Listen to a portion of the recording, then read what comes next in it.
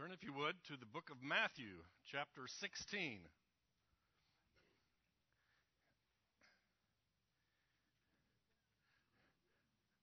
We are continuing in our series of questions that Jesus asked. And today we have a very important question. In fact, it may be the most important question that Jesus asked. It is also a question, the answer of which has divided the Christian church for the last 2,000 years. Well, at least since the Reformation. So we'll get into all of that. Starting in verse 13.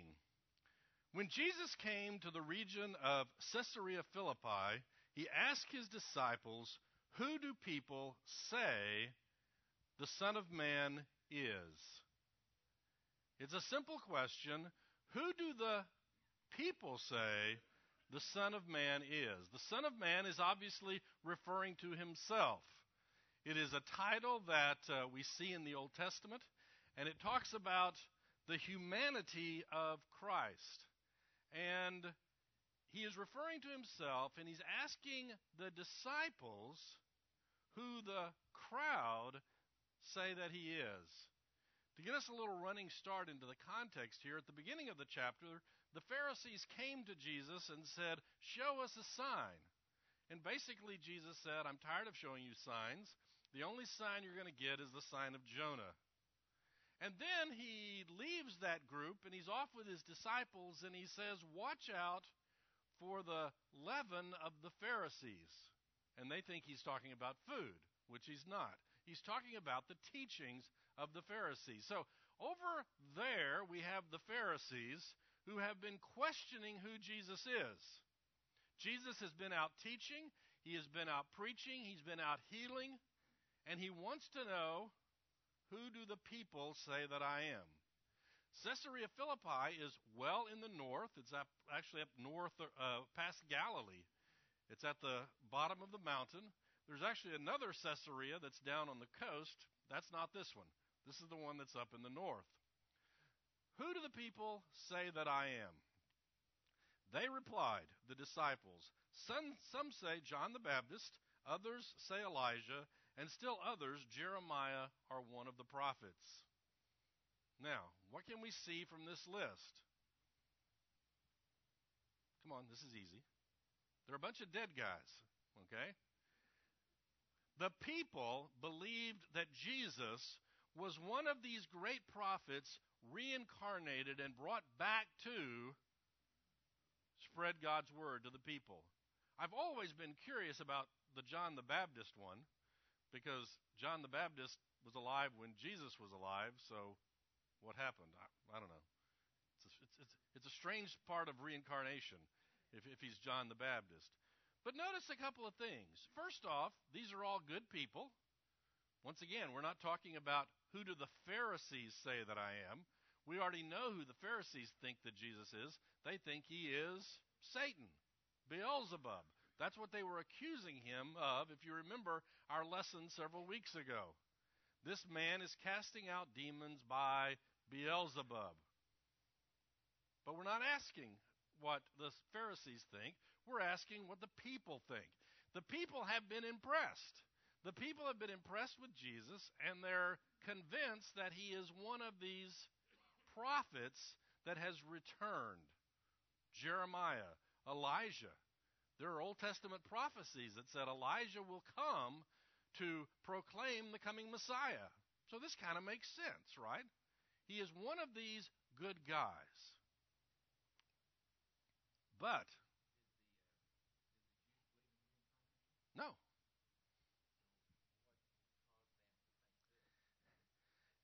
His question is, did the Jews believe in reincarnation? And the answer is no. What they believed is that maybe the spirit of Elijah would be reborn and come back, or God would work some miraculous event. They did not believe in general reincarnation, where every person is reincarnated as something else based on the goodness or badness of their life, which is a more Eastern philosophy.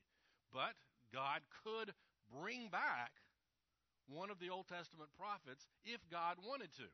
It would be a miraculous event, not a normal event. Okay? So he then turns once again to the disciples and he asks them the definitive question. But what about you? Who do you say I am? Okay? Disciples, you've been living with me. You've been traveling with me. You've been hearing my teaching. You've been seeing my miracles. What about you? What do you think? Who do you think that I am? If there is a question that is of utmost importance in our world today, the world 100 years ago, 1,000 years ago, almost 2,000 years ago when this was spoken, the question is, who is Jesus? If you were to walk down the street today and ask people, who do you think Jesus is? What kind of answers do you think you would get? Pardon? Random? Oh, pardon? A prophet? Pardon? A savior? A teacher? A wise man? A philosopher? An all-round great guy? A wacko? A superstar? Sounds like a musical. Oh, wait. Shall I sing the song? Jesus Christ, superstar. Oh. Pardon? A liar? Why would you call him a liar?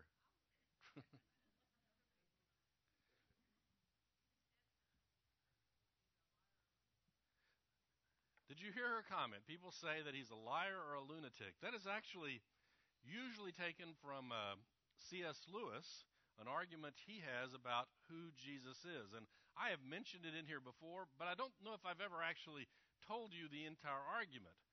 It's simply this. There are lots of people who want to say Jesus was a great teacher, and that's all he is. I had a professor one time, and she really liked Jesus. Jesus was like Socrates, both people teaching great things and killed for doing it. And so C.S. Lewis presents the argument, and I actually think he borrowed it from somebody else. It's not that new, which basically says this. Jesus is one of three things. He is either a liar, or he is a lunatic, or he is the Lord. He cannot be just a great teacher. Why not? He cannot be just a great teacher because Jesus said he was the Son of God. Now, if there is no God, and I tell you that I'm the Son of God, I am a wacko. As Jesus says, as C.S. Lewis says, it's on par with someone who says, I'm a poached egg. You wouldn't say, well, he's a great teacher, in spite of the fact that he thinks he's a poached egg. You would think he was crazy.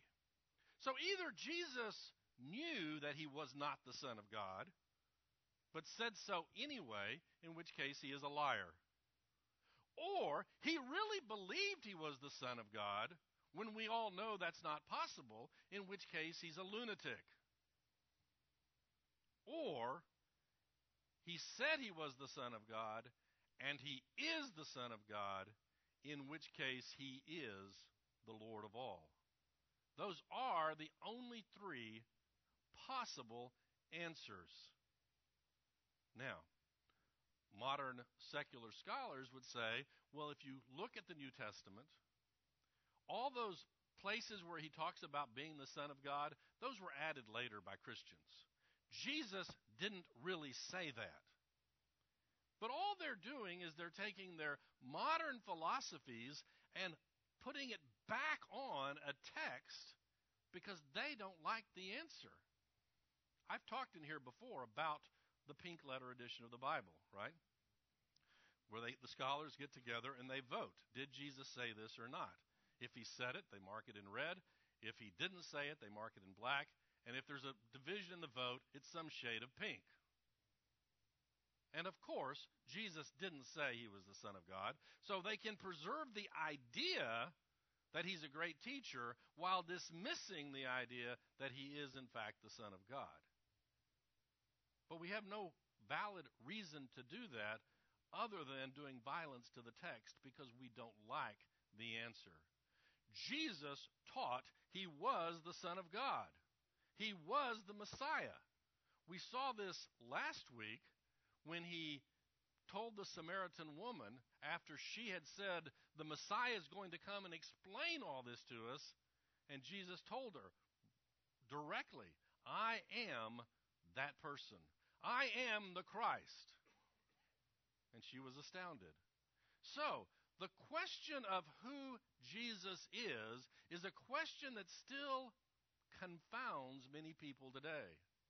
There are Christian churches in this city who would argue about who Jesus is.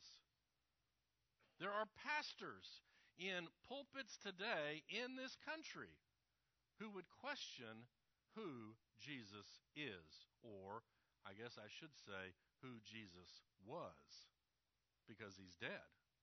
He's like Socrates. He's like the other great teachers. He's dead and gone. Everyone has an opinion about who Jesus is. Bertrand Russell, the secular atheist, he said Jesus was a wicked man because of his discussions of hell and etc. He was, in fact, not a good teacher. He was, in fact, a wicked man. The Muslims today will say that Jesus was a prophet. He was a good guy. It's the Christians who have taken the message of Jesus, corrupted it, and came up with this, he's the God thing. Who is Jesus is the definitive question that we have to address if we're going to understand the Bible, if we're going to understand the Christian life, and if, in fact, we are going to receive salvation. So Jesus has asked the disciples, who do the people say that I am? And now he asks the disciples directly, who do you think that I am? Simon Peter, verse 16. Simon Peter answered, you are the Christ, the Son of the living God. You are the Christ, that is the Messiah, the Son of the living God. Jesus replied, blessed are you, Simon, son of Jonah, for this was not received to you by man, but by my Father in heaven. And I tell you that you are Peter, and on this rock I will build my church, and the gates of Hades will not overcome it. I will give you the keys of the kingdom of heaven. Whatever you bind on earth will be bound in heaven, and whatever you loose on earth will be loosed in heaven.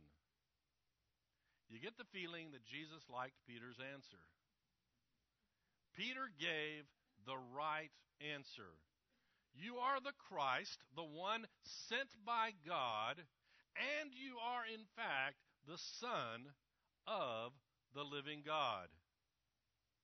This is who Jesus is, who Jesus was, and who Jesus will always be. Without this statement, Christianity does not exist. We need to understand that. There are those who would have us believe that after the crucifixion, the disciples got together amongst themselves and decided, we're going to create a religion to remember the teachings of Jesus Christ because he was a great guy. Unfortunately, the biblical record doesn't support that. The biblical record says that the disciples fled because they were terrified. It was only with the resurrection and the reality that Jesus was, in fact, the Son of God that the apostles were empowered to go and spread the gospel to the known world of the time. You are the Christ, the Son of the living God. That is the right answer. So Jesus said, blessed are you, Simon, son of Jonah, For this was not revealed to you by man, but by my Father in heaven. Easy question. You ready for this? How did Peter know who Jesus was? Come on, this is real easy. God told him. There was no human being around to convince Peter that Jesus was the Son of God. God had to reveal it to him. Let's talk about salvation in general. From whom does salvation come? God. When the Holy Spirit moves in a human being's heart and reveals to them the reality of who Jesus is, was, and what he has done for them, salvation can occur. Notice what Jesus is not saying to Peter. Peter, you are so clever, you figured it out. Peter, you get 100 on the test because you were able to figure out what those bozos down the street couldn't figure out. Peter, you are my apostle because you're the smartest guy out there. No? We have no indication that Peter was the smartest guy out there. Okay? We don't have any idea what his IQ was, but he wasn't the smartest guy out there. We do know that God revealed the truth to him. God revealed to Peter the reality of who Christ was. Back to the earlier question. Who do the people say that I am? Well, they thought he was a great teacher. Why? Because they had seen him and he was a great teacher. Now, they had also seen the miracles. They also had the Old Testament prophecy that said the Messiah is going to come and he's going to heal the blind, cure the sick, raise the dead, etc., etc. But they hadn't put it all together. The Spirit had not revealed it all to them. And in fact, at the very end of this lesson, Jesus is going to tell the disciples, don't tell the people this yet. We'll talk about that in just a moment. So how did Peter know that Jesus was the Christ, the Son of the living God? Because God revealed it to him. Not because he was cleverer than anybody else. Blessed are you, Simon, son of Jonah. Blessed are you, fortunate, happy are you, because you have the truth. In our society today, in our world today, we count a lot of people happy. People are happy when they have wealth, when they have nice things, when they have more of something than somebody else does. All kinds of things in our society make us declare someone to be happy. But Christ is telling Peter, you are happy because you understand the truth. Peter's life is going to be difficult. It's going to be difficult up until the time that he is executed for believing in Christ. But you know what? It doesn't matter to Peter. Because Peter is blessed because Peter understands who the Christ is. It was revealed to him by God, and he understands. Blessed are you, Simon, son of Jonah, for this has not been revealed to you by man, but by my Father in heaven. And here it comes. Y'all ready for this? And I tell you that you are Peter. What does Peter mean? Rock. Actually, it means a small rock. It is a masculine noun. And on this rock, I will build my church. What in the world does this mean? There have been great scholars who have great disagreements about what the rock is upon which the church is going to be built. And I am pretty sure that I am not going to convince you one way or the other unless you're already convinced. There are three possible answers to who or what the rock is upon which the church is going to be built. And they are these.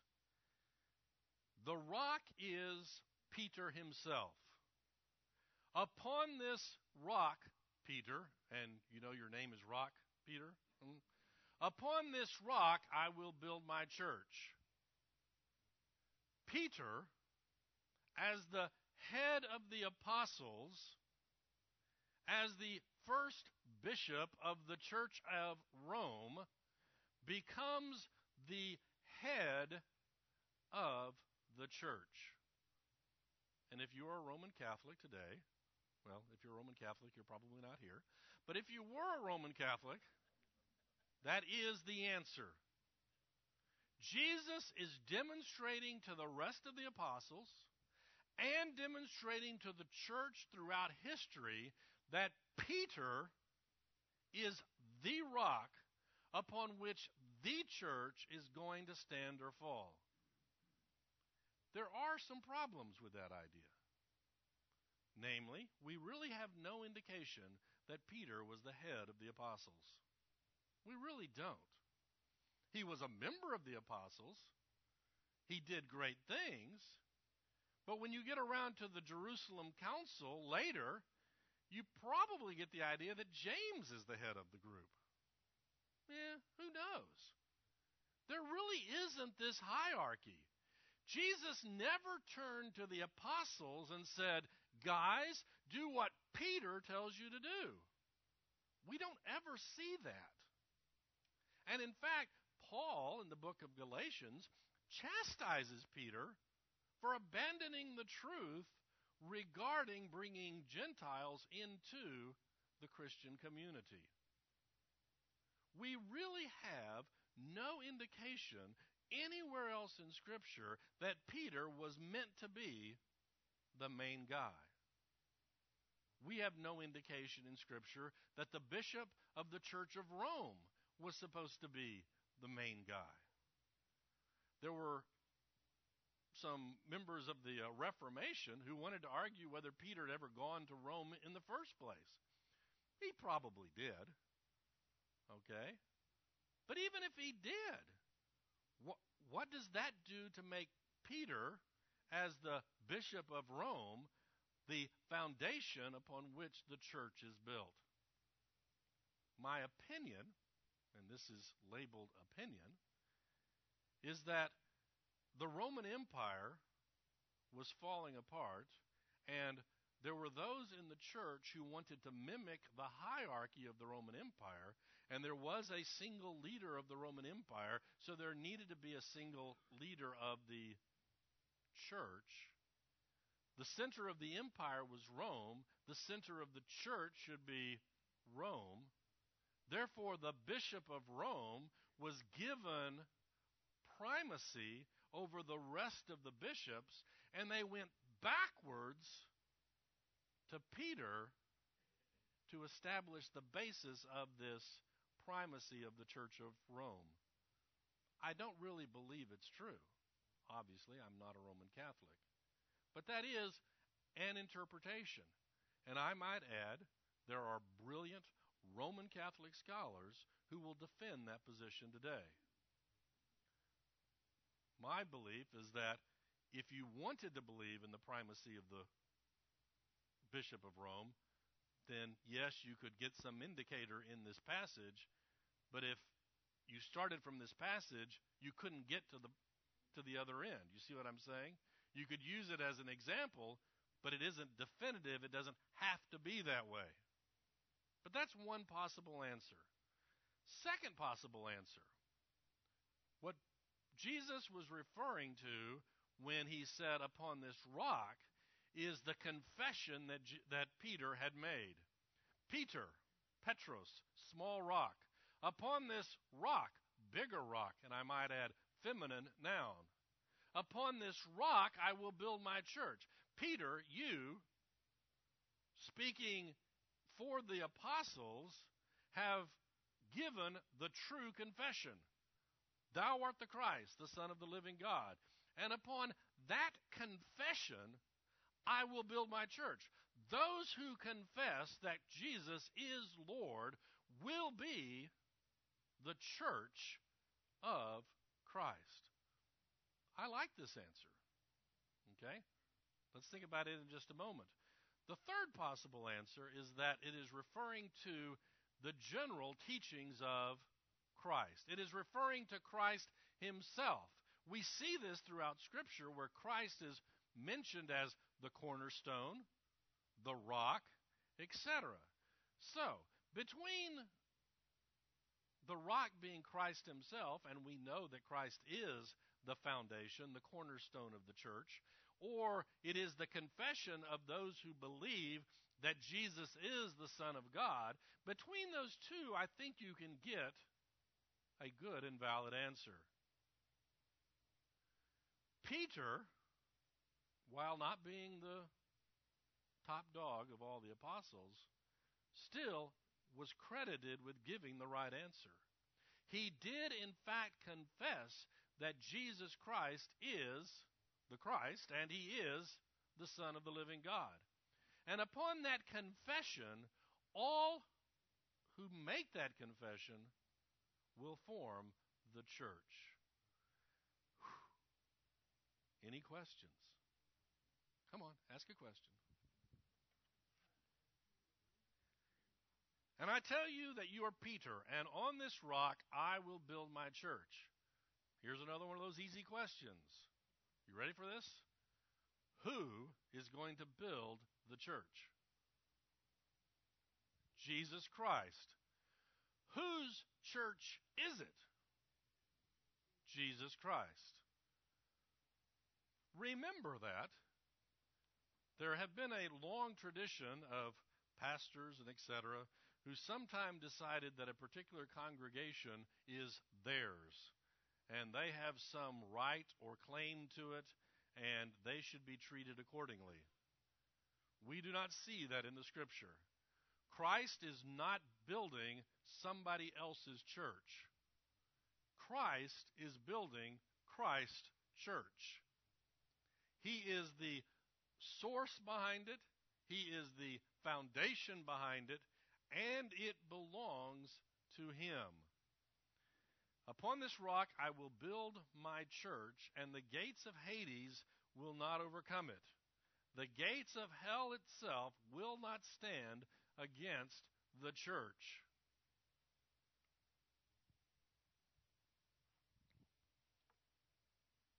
What do we learn from this? First off, we learn that hell does in fact exist. Secondly, we learn that there is in fact a war going on. That's the third point. You're getting ahead of me. Many times, we as 21st century Americans are shocked by the idea that there is a spiritual war going on. We have developed this idea that if we're nice, they'll be nice, everybody will get along. Ultimately, everybody is not going to get along. Ultimately, there is going to be a division between sheep and goats, to use the analogy of the Scripture. What is the criteria for that division? Come on, this is easy. Who do you say that I am? Who do you think Jesus is? Will be the dividing line. If you believe that he is a great guy, if you believe he's the devil incarnate, it doesn't matter. It's the wrong answer.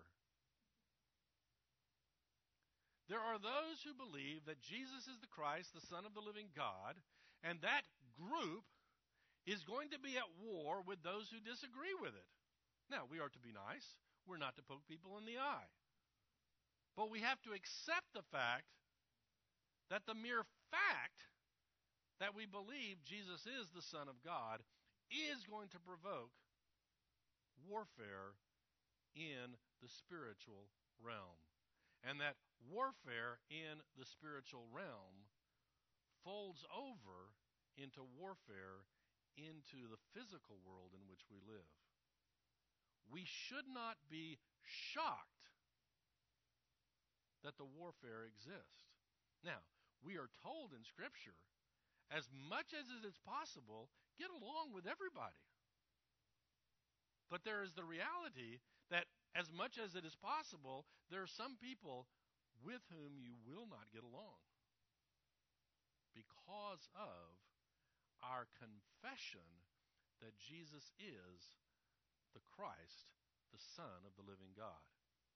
So, we learn that there is in fact a hell, there is in fact a warfare going on, but the other thing to remember is, now Jim, we win.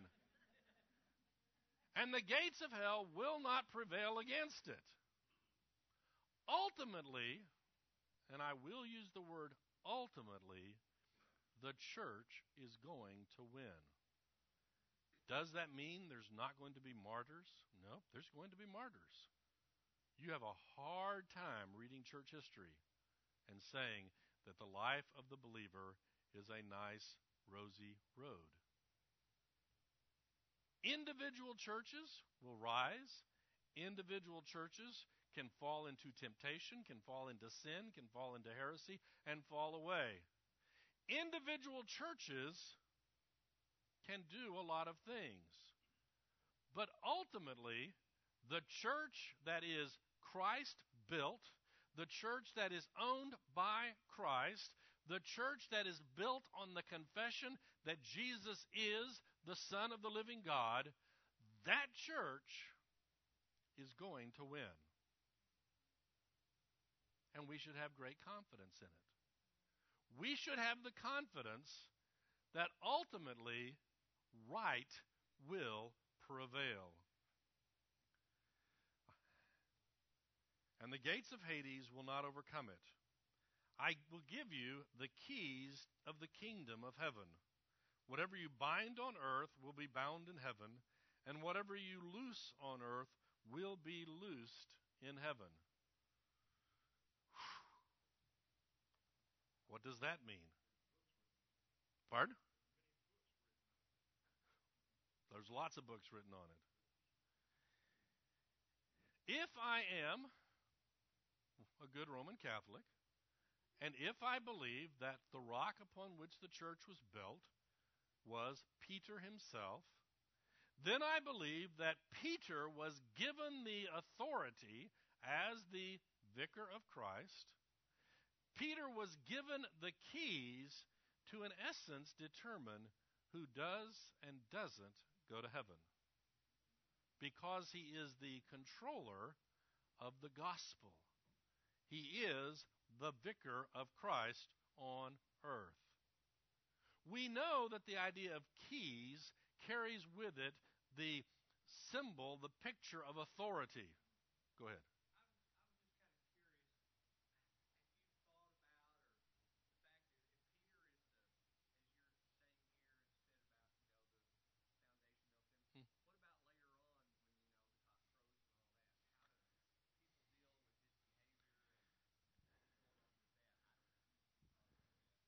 Well, I mean, even the Roman Catholic Church, if they believe, they do believe that Peter was the top dog of the disciples, even they recognize that he was a human being.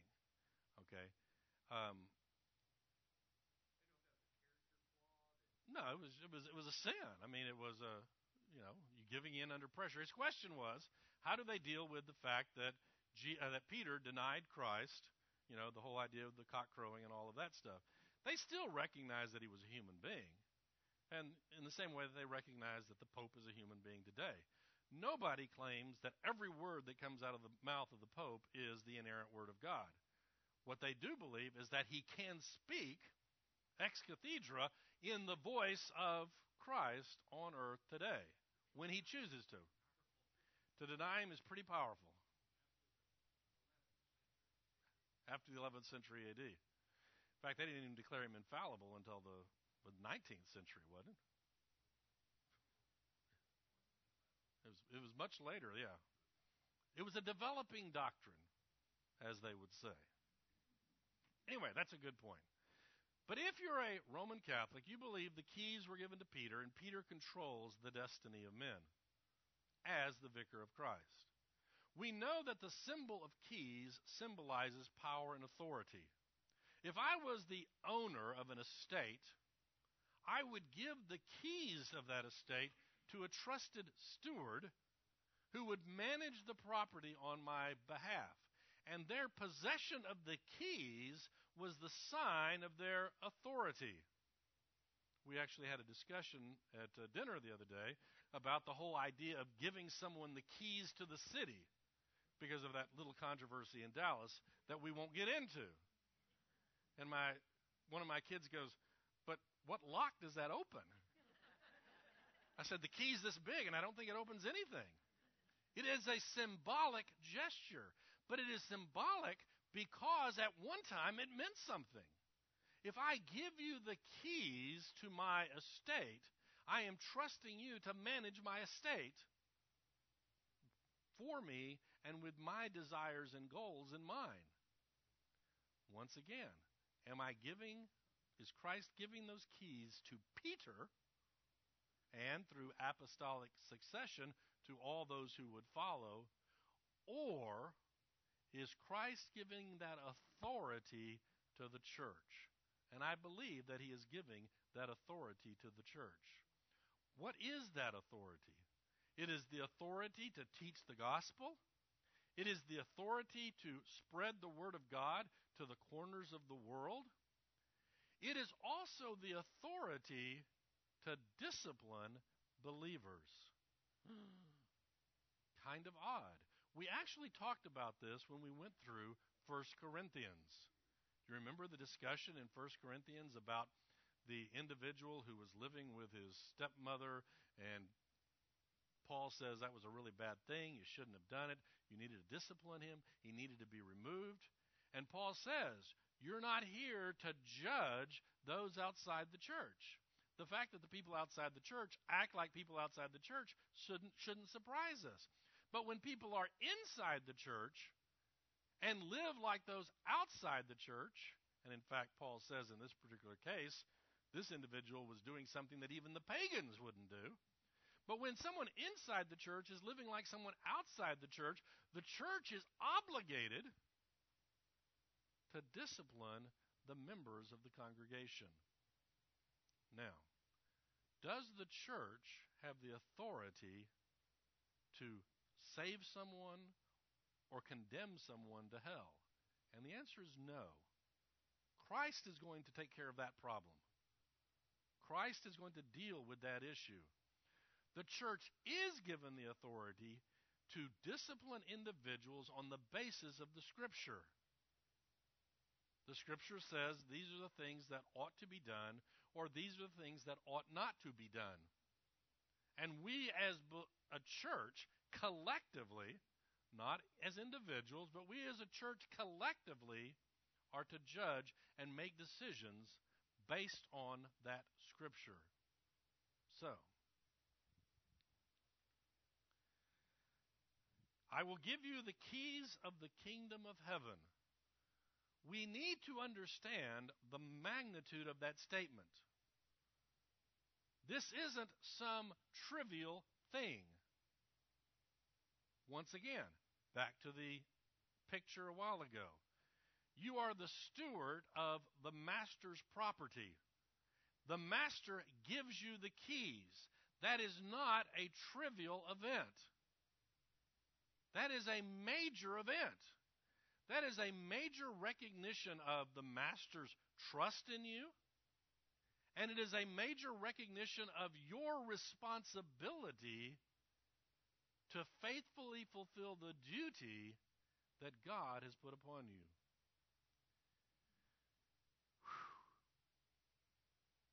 We sometimes think that I become a believer, I've got my fire insurance, I'm going to heaven when I die, I want to live a little bit better life than those around me so that I can stand up in public and not be too embarrassed. And that's about it. No. God has given us the keys to the kingdom. We are collectively the steward of the kingdom. We are to faithfully do the job that God has outlined that we are to do. We are to share the gospel. We are to share the gospel in our words. We are to share the gospel in our lives as we interact with other people. That's how we are supposed to live, because we have the awesome responsibility of holding the keys to the kingdom. I will give you the keys of the kingdom of heaven. Whatever you bind on earth will be bound in heaven, and whatever you loose on earth will be loosed in heaven. This verse is easy if you want to be a good Roman Catholic, because it means that guy over there, Pope Benedict the 12th, is that who we're up to? Pope Benedict, that's his job. I'm off the hook. It's easy.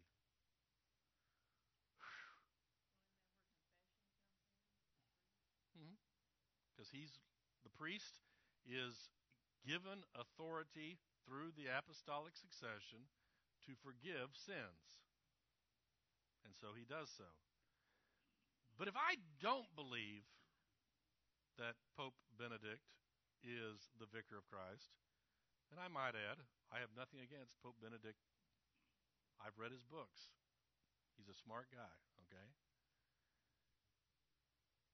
If I don't believe that, if I believe what we saw in 1 Corinthians and we see later in Hebrews, if I believe that you and I are the priest, remember our discussion last week and the week before about you and I being the temple that Christ is building up? If I believe that, then what this verse is telling me is in some form or fashion, my actions have eternal consequences. That's scary. I would much rather pawn that off on the Pope, or pawn that off on Pastor Ted, or pawn it off on some paid minister, instead of recognizing the fact that we collectively, we who confess that Jesus is the Christ, the Son of the living God, that we collectively hold the authority, that we have responsibility, and that our actions have eternal consequences. We have spiritual forces that are standing behind us and helping us, guiding us, protecting us as we live our lives today. That's kind of scary. It's an awesome responsibility. And you know what? We, as 21st century Americans, don't like responsibility. We like somebody else having it. Then he warned his disciples not to tell anyone that he was the Christ. You're right, I didn't. Who knows? Her question is that I didn't, well, her observation was that I did not give specific meaning to the word bind and loose. And once again, there's lots of discussion. There's lots of controversy. I'm not sure I know the answer to that question. That's why I gave the generic answer of, in some form or fashion, our actions do have eternal consequences. What it probably means is that when I, as a believer, am presenting the gospel, when I am presenting the gospel faithfully, that gospel can bind people, or that gospel can loose people from their sins. Eternal consequences. Now, we know that it is not me doing it. It is the gospel. It is Christ working through me. But we also know from this passage and others that God has given us the responsibility and the privilege of doing that. So if I go out and I present the gospel to someone and they respond favorably to that gospel, they are freed, they are loosed from their sins eternally. And that is a great thing. The angels rejoice, I rejoice, the church rejoices. When they refuse the gospel, when they are militantly against the gospel, they are tightening those bonds that hold them to their sin. And we don't like that.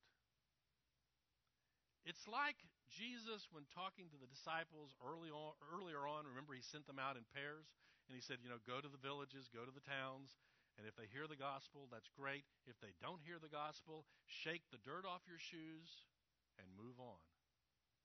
That shaking the dirt off their shoes is a sign, I have done my job. I am the watchman on the wall. I have presented the gospel. I have told you of impending doom. And you have rejected it. You're loosed or you're bound eternally. It does not mean that I am doing it. I am working for Christ in his church, spreading his gospel, and I am the instrument of his power. I am the steward. I have been given the keys. It doesn't mean that I'm the master. It simply means I've been given the keys. I've been given, delegated the authority. I've been delegated the authority to share the gospel. It is an awesome responsibility. It scares the bejeebers out of us sometimes. When we think about the fact we are not called to be Christians to go sit in an easy chair. And there's nothing wrong with sitting in an easy chair. But if that's all you're doing, in what sense are you a steward of the keys of the kingdom of God? Yes? No. I think it applies to the discipline of the church, etc. I think it's much broader. It's as we take the Word of God in its entirety and present it to the world. But that gets a lot more complicated, and it gets harder even. Go ahead.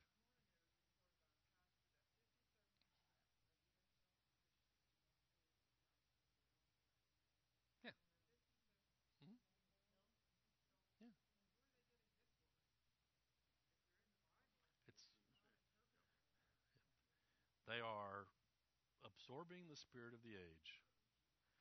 Her comment was, she heard a statistic this morning that 57% of evangelical Christians do not believe that Jesus is the only way of getting to heaven. Okay. They are self-proclaimed. I mean, one of the hard things taking any survey is determining who the evangelical Christians are and who, and the pollsters have a series of tests they use. They go to church umpteen times a month or something. There is a set of criteria they use, but it is, by their own admission, it's difficult.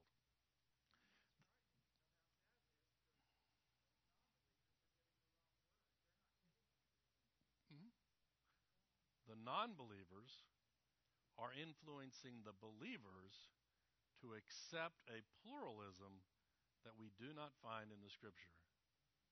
We want to believe. We want to be nice. Let's face it. We do want to be nice. We don't want to walk up to the person on the street and say, believe in the Lord Jesus Christ or you're going to hell. And I'm not sure you should in that form and fashion.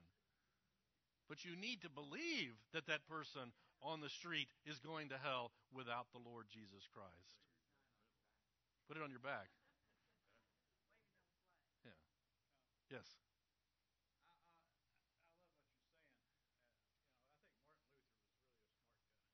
Martin Luther was a smart guy, yeah.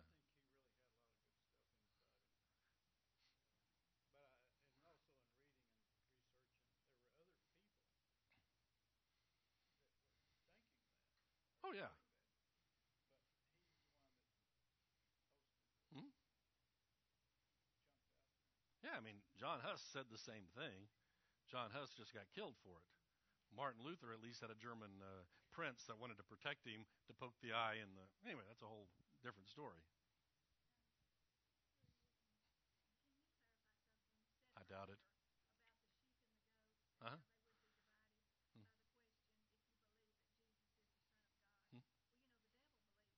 Mm-hmm. Mm-hmm. That is a true statement. It is the first hurdle, if you will. Right. Yeah.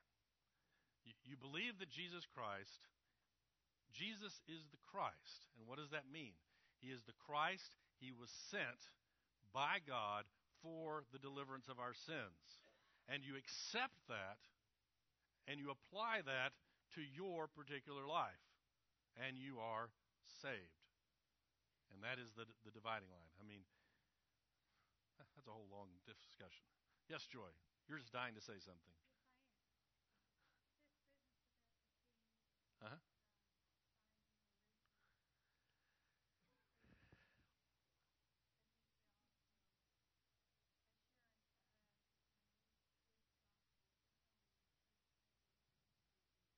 Yes. Hmm. It has eternal consequences.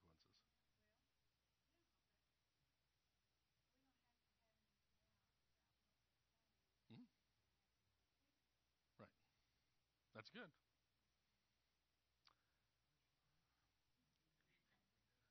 It gives us the eternal confidence that when we share the gospel, that it does in fact have power. It will accomplish what the scripture says it will accomplish. It matters. Well, we are out of time. We didn't ask you the final question. The final question was, why did Jesus tell the disciples not to tell people? Jesus had a plan. God had a plan. And that plan was heading toward Calvary. After the resurrection, after the resurrection, the disciples came back together. This scattered flock came back together with a power that was undeniable. We see in the first chapters of Acts, Peter standing in public saying, Jesus, who was crucified and who was resurrected, is the Son of God. That is not an instruction for us today. We are not to not say it. We are to shout it from the rooftops that Jesus is the Christ, the Son of the living God.